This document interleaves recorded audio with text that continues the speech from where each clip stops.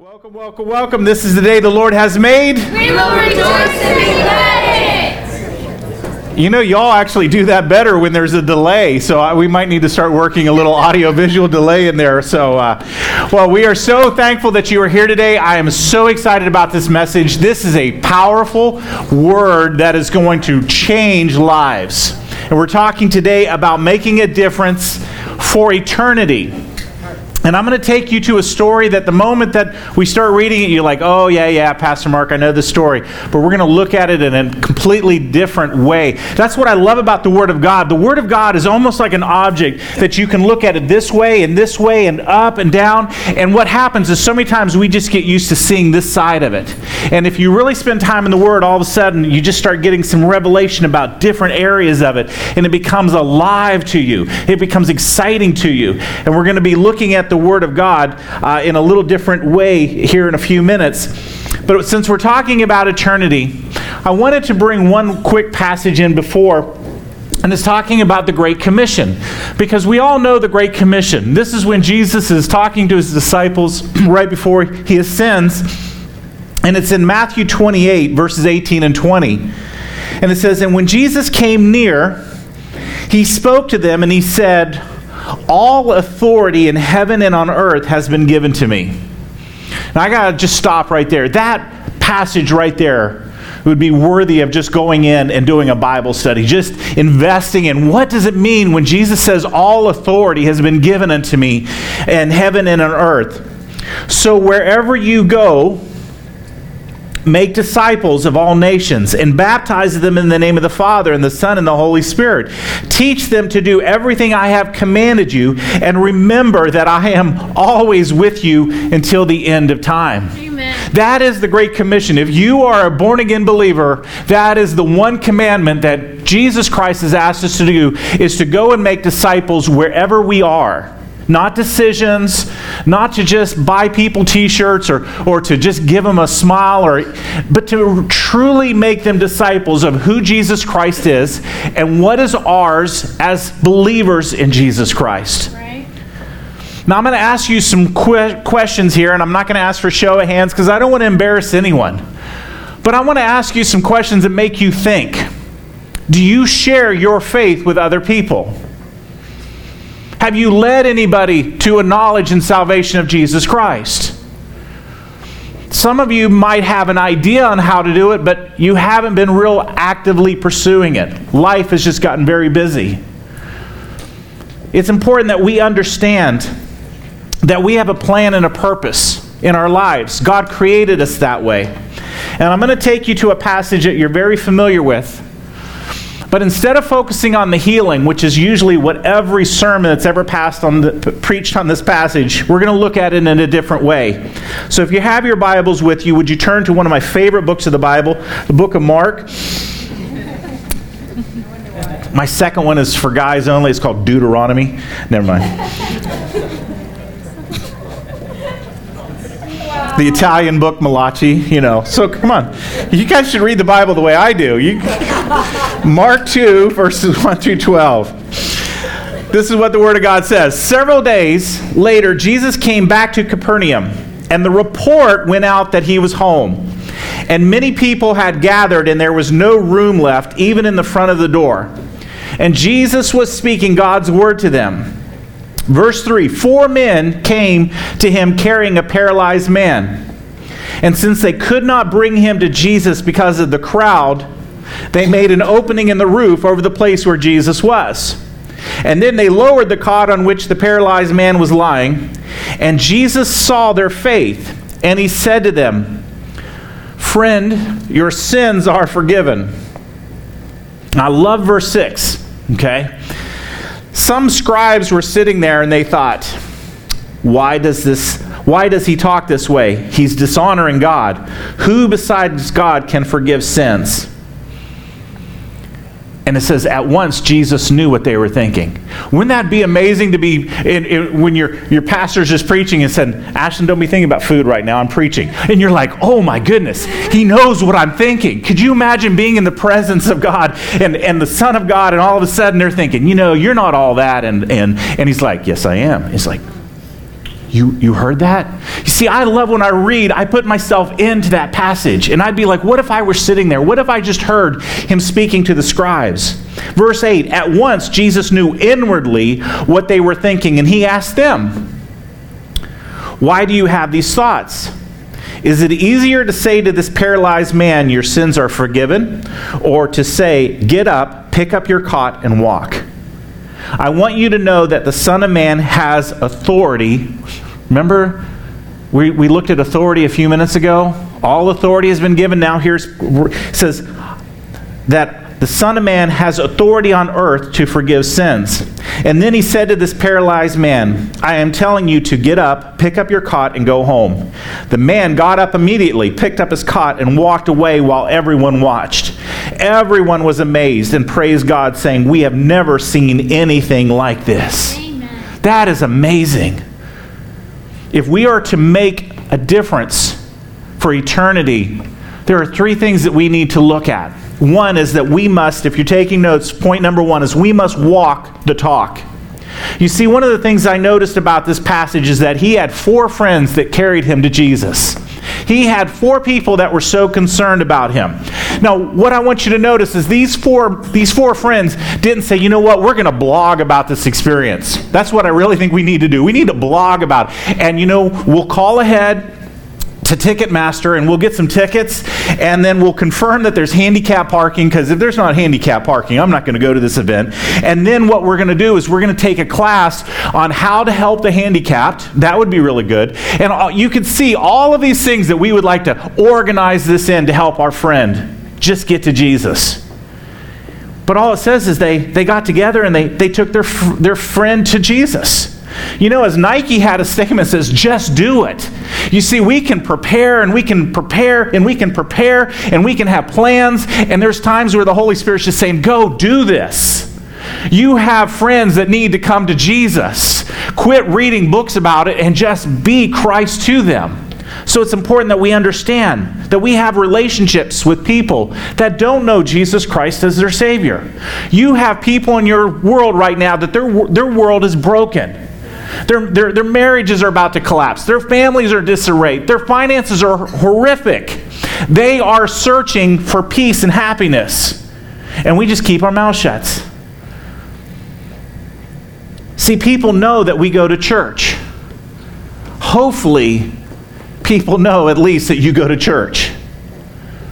Paul Harvey made a statement, and I really like Paul Harvey. He's passed away now. But he made this statement. If you don't live it, you don't believe it. And I really was thinking about this statement. If you don't live it, you don't believe it. You see, I can tell Kristen that I love her and that I'm all in favor of marriage, but if I'm not living it, I truly don't believe it. I can tell my children that I'm trying to be a great dad and I'm trying to be a great provider, but if I don't live it, then I don't truly believe that. If I don't believe in integrity, then I'm not going to work in integrity. Do you understand? See, a lot of us are going through life and we truly don't believe it, and if we don't believe it, we won't live it, because that's hypocrisy. For most of us, it could be as simple as saying to one of our friends, co-workers, students, can I pray with you about this situation?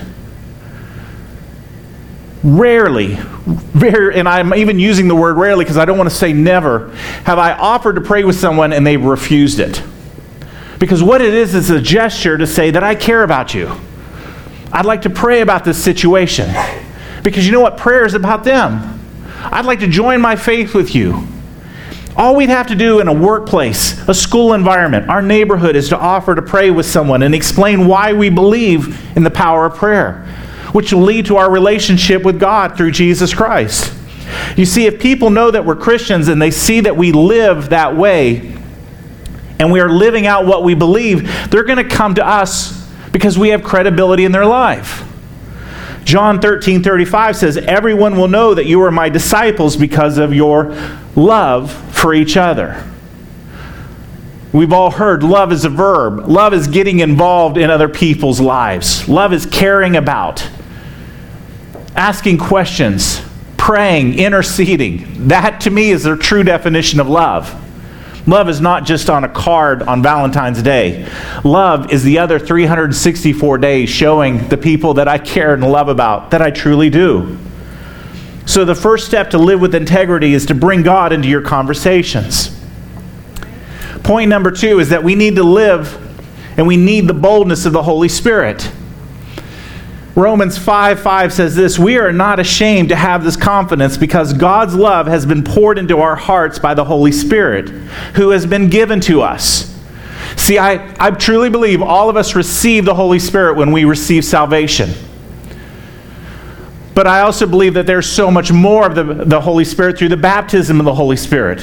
The baptism of the Holy Spirit is empowering me. It's like turbocharging my little engine to do so much more. Because I'll tell you what, as the world is getting more and more wicked, as more and more is happening, as you are feeling bombarded by just evil, you need the baptism of the Holy Spirit to have the power to do what God's calling you to do. You will get to heaven with or without the baptism of the Holy Spirit. But I'll tell you what, the baptism of the Holy Spirit will make this life more powerful in your world. If you want to know more about that, start reading through the book of Acts. Start just digesting it and start praying and hungering after it and say, God, if this is truly of you, I want this. I want that baptism of the Holy Spirit that Pastor Mark's been talking about. Because I'm feeling weak in this world. And if you want to feel strong in your faith, seek after that. See, Acts 1:8 tells us, "But you will receive power when the Holy Spirit comes to you. Then you will be my witnesses to testify about me in Jerusalem, throughout Judea, Samaria, and the other ends of the world." Getting back to our story of our 4 friends, what made them think about the roof? Have you ever thought about that? I mean, they're carrying their friend to go see Jesus, and they get to the place and it's packed out. They can't even get near the front door. I want to submit to you that I feel that it was the Holy Spirit that gave one of them the idea, how about the roof? You see, anything that's leading people to Christ comes through the Holy Spirit. There was no selfish ambition here. There was no personal gain in this. They didn't call Jesus out to them. They still pursued him in any way, any manner, any form that they could, and they thought about, what about the roof? I truly believe that the Holy Spirit gave them this idea. You know, probably one of them saying, "Hey Scott, what do you think about the roof?" "Randy, where's Randy? Randy, we could take him up there. What do you think?" And all of them just started thinking about this. Now, I want you to put yourself in the shoes of these 4 friends, okay? You're with 3 other people who are saying, "Hey, we're going to take our friend up on the roof. We're going to carry a paralyzed guy on a mat there, and then we're going to lower him down with ropes to Jesus." Let me get this right. See, we're reading this as a past thing. What if it's happening right now? All of a sudden, we hear somebody walking across the roof here of the studio, and all of a sudden, the dust starts falling down on people's heads because all of a sudden, and there's this person being lowered down. Now, what would y'all be thinking about? Man, that stuff better not get in my hair, you know? What if you were the paralyzed guy? Okay, now, I mean, let's go a little bit further on this. You're the paralyzed guy, you're getting carried, you have no ability to move, and they're like, "We have a plan." Just listen to it before you say no, okay? We're going to get up on the roof, we're going to tear a hole, we're going to lower you down to Jesus. You will be the subject of attention for a few minutes. I just want you to know that. And we're not really sure how Jesus is going to respond to this, and we don't know how the homeowner is going to respond. But it's a plan. Have you ever thought about that? Have you ever put yourself as the paralyzed guy thinking, do I have a vote? You know what I mean? I know there's 4 of you and I really can't run away from this situation, but is it yeah, what if the Holy Spirit gave it to the paralyzed guy? Hey guys, I got a plan. See, that's the beauty of the Word. Just going into this and studying it. It's important that we understand that we have to be listening for God's voice. Sometimes God's going to give you a plan that just doesn't seem convenient to you at this time. Sometimes this plan is going to require some work that you're like, or a cost. But how much do you love that friend to get him to Jesus Christ? It's important that we understand that we have to sometimes get out of our comfort zone. We have to take God out of the little box that we carry around with Him. Come on. How many of you all have been involved in the teardown of the church after a Sunday morning? Show me your hands. If you folded a chair, you kind of know what's involved, right? We tear down the backdrops and the equipment, the tables, the chairs, the lighting, hospitality, nursery. I have a plan. We're going to do all the teardown, and I just want you to put it in this little box for me, okay? Everything's going to get folded up, and I want you to put it in this box. And I'll just keep this box with me, and then next Sunday, and we won't even need to pay for storage anymore. Isn't this a great plan? No, really. Just think about this.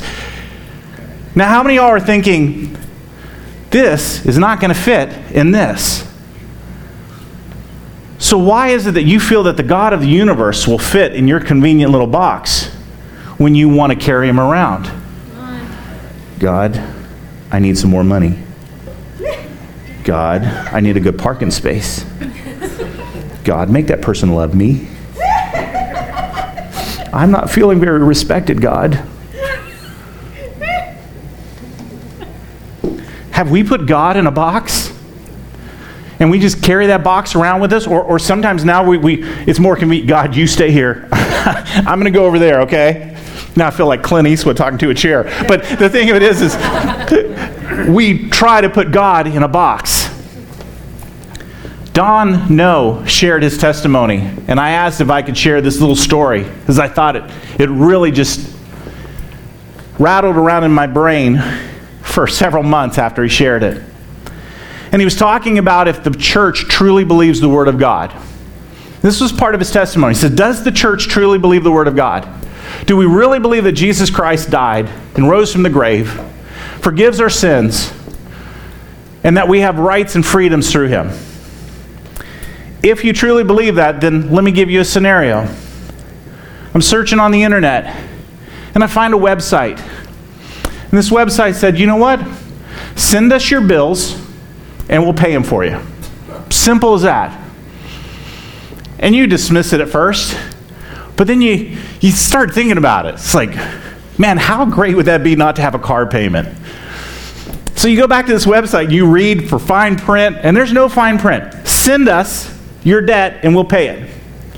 So you try it out very conservatively. You know what? You send them the coupon book for your car. Within a week, you get a notice from them that the bank says your car has been paid in full.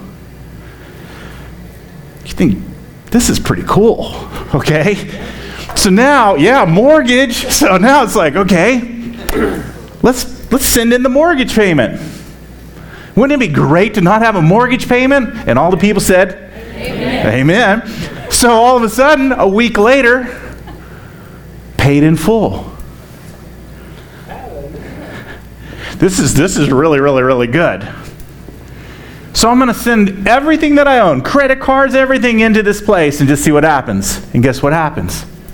Paid in full. You're totally debt-free now.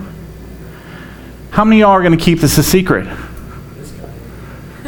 How many of y'all are going to start sharing that news to everyone you know that's under the bondage of debt? And that's exactly what Jesus Christ did for our sins. All of our sins were paid in full. Everything that we've ever done was forgiven. And yet we decide to keep that to ourselves because they don't care about that. But yet, if it were about paying off our financial debts, then man, we would be proselytizing, we would be proclaiming, we would be evangelizing everyone we met about get out of debt. And then some of you would twist it, give me $100 and I'll teach you how to get out of debt. I know some of you are thinking, all right, that'd be so great. But salvation is free. And it wasn't cheap, but it's free. So it's amazing how many people try to get out of doing what God has called them to do by this really incredible Greek word. It's called excuses. We know what we're supposed to be doing, but we have excuses. And I want you to know that to these four, their sick friend needed to get to Jesus, who had the power to heal at any cost, to to themselves. And what did it cost them? It cost them the time to carry their friend. You know what, David? Would you meet me tomorrow afternoon? We're going to take our friend and we're going to go carry him to Jesus. All of a sudden, David's got to clear out a schedule. Chris, would you help me? Danny, would you help me? Please? Then it's going to what do you want to do? We're going to carry him to Jesus? Yeah. He can't get there without us. Then we run this wonderful plan by you. Hey, we're going to get up on the roof. Really? And we're going to tear a hole. And which one of you just thought, we're going to have to pay for that hole? Right? I mean, it's got to be one of your thoughts, right? I mean, if there's any dads in the house, you make a hole, somebody's going to have to pay for it. It's usually me, okay? It cost them. It cost them their time. It cost them effort. It possibly cost them embarrassment. It cost them money to fix the hole. But they wanted to get their friend to Jesus. Amen. You have friends that need to get to Jesus. But are we more concerned about the cost? I don't have the time. I don't have the resources. I don't have the energy, Pastor Mark. I love what you're saying, but it's important that we understand the cost. My third point's kind of an interesting point. And it's be yourself and a little bit more. That'll make you think, won't it? Evangelism is an incredible action.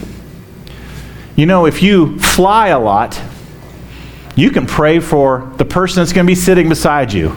Because you realize for no matter how long that flight is, whether it's just down to Houston, which is about 45 minutes, or across country, which could be 2 hours, you have a captive audience right there. Have you ever thought about it? Have you ever thought about praying about the person that's going to be sitting beside you? No. Have you ever asked God to give you ideas on a creative evangelism? See, some of us hear that and smile and think, I'd never be able to talk to a stranger about Jesus Christ. But could you have coffee with a friend? Could you have a conversation with them and just say, you know what, Daniel, I was thinking about what you shared about a couple weeks ago. And I started praying about it. And I really feel that God gave me some wisdom. I'd love to talk to you about it. You talk to God about my situation? All of a sudden, I've created now an avenue to talk with Daniel about a situation. Whether this is in my classroom or this is my workplace or my neighborhood. Delivering some food to a neighbor who just doesn't deserve it, but just says, hey, you know what? I was thinking about you.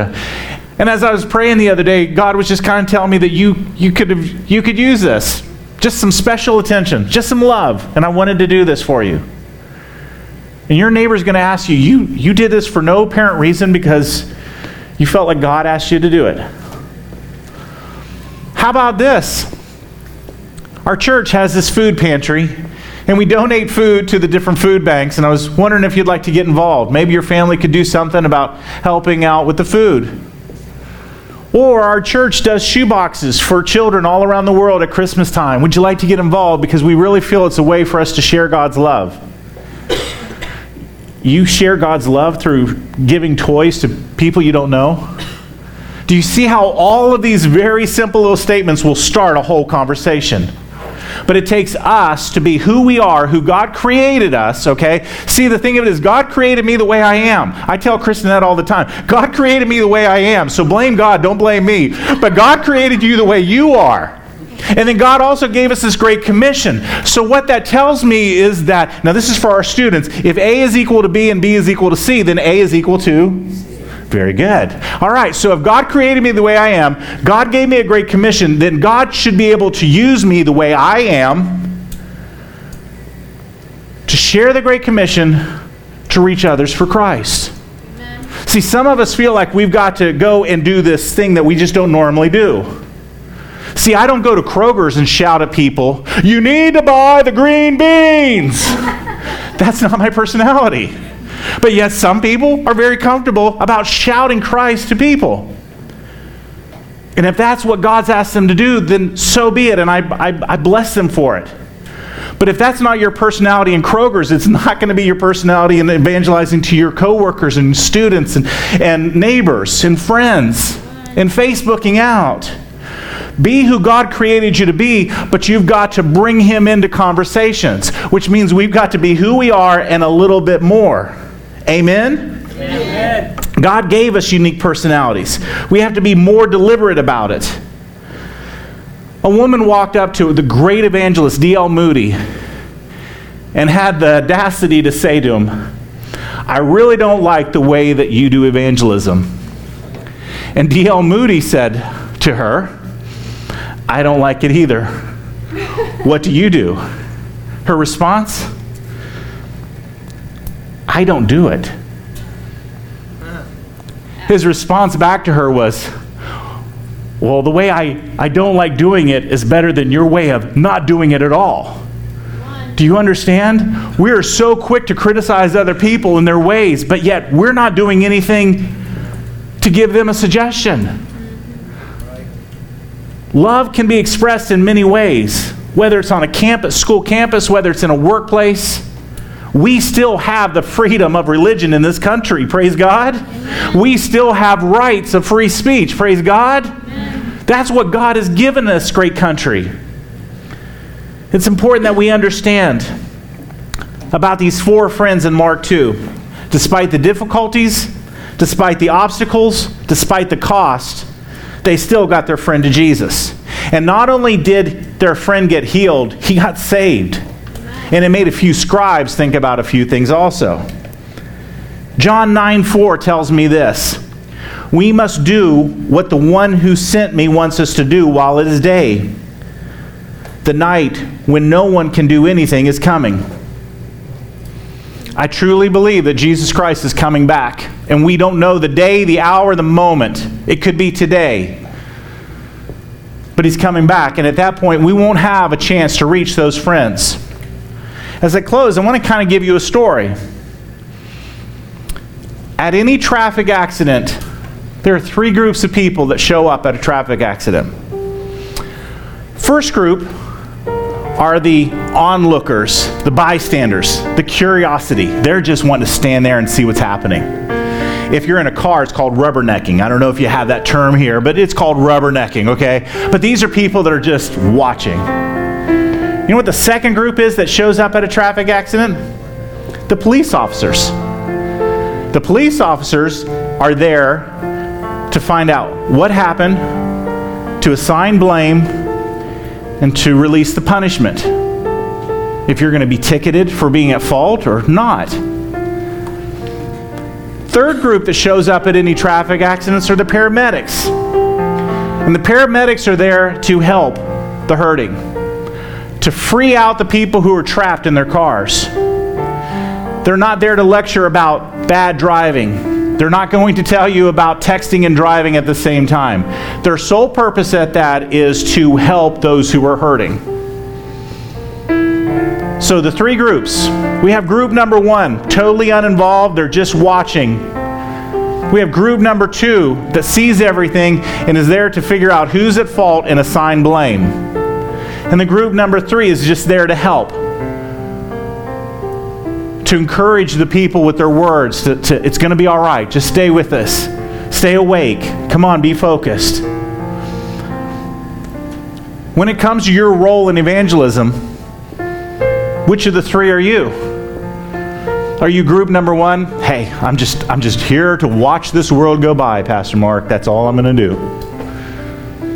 Number 2, seems like the church attracts a lot of them. It's their fault. If they didn't have that lifestyle, they wouldn't be paying for this right now. They deserved it, really. I've seen that the whole time. And then the third group comes in and says, you know what? They're hurting people. We need to fix this situation. We need to get them out of those broken cars. We need to bandage up the people. We need to encourage them with our words. We need to love on these people. I've taken a car accident and brought it into salvation. How's that? Okay? But what of the 3 groups are you in right now? Because believe it or not, you're going to be in one of those 3. Talking about a relationship with Jesus Christ, I close every message with a very short, very simple prayer about making a decision that's the most important decision you'll ever make. It's not who you're going to marry, where you're going to go to college, what you're going to do, how you're going to spend lunch. It's about making Jesus Christ your Lord and your Savior. It's about making a decision that says, you know what, God, you are much bigger than I am. I've made so many stupid mistakes, and I'm tired. I seem to make things worse than I make them better. And I need you. And I need you through accepting Jesus Christ as my Savior, asking Him into my heart to make a difference in my life. And what a beautiful prayer that will be this morning for you. But then that's the beginning of a new lifestyle for you. Not to put God back in this box and say, yeah, you know what, back in September sometime, I got God. And I just keep Him real close to my heart. God is bigger than this box. God is bigger than your world. He's the creator of the universe. He spoke everything into being. He knows how to help you out in your situation. He knows how to help you through a school situation, a work situation, an unemployment situation, a marriage situation, a family relationship situation. Your overall opinion of yourself, He can help you with, but you have to invite Him in with all heads bowed and all eyes closed. I'd like to give you an opportunity to make the most important decision you'll ever make in your life. Are you ready to receive Jesus Christ as your Lord and Savior? Are you ready to say a simple prayer? Said, God, I'm a sinner and I need your help. And please forgive me. Would you all pray with me? Dear Heavenly Father, I know that I'm a sinner and I need your forgiveness. I believe that Jesus died on the cross for my sins and rose from the grave to give me life. Please forgive me. Change my life. Fill me with the Holy Spirit. I now confess Jesus Christ as my Savior, and I'm saved. Amen. Whether you said that here today or you've heard this message on the internet, Jesus Christ is now in your heart. Your sins are forgiven. Everything that you've done in the past is forgiven in God's sight. Satan will try to remind you of what you've done and the horrible things, but when it comes to God's book, he'll say, I don't see any of that.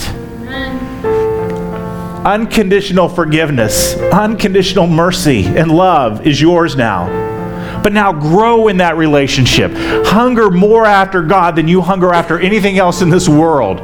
Pray about situations. There's so many times I pray even about little details, not about the big things in life, the little details. And I'm not talking about the Cowboys win the other night. I'm talking about bigger things than that. That was a joke.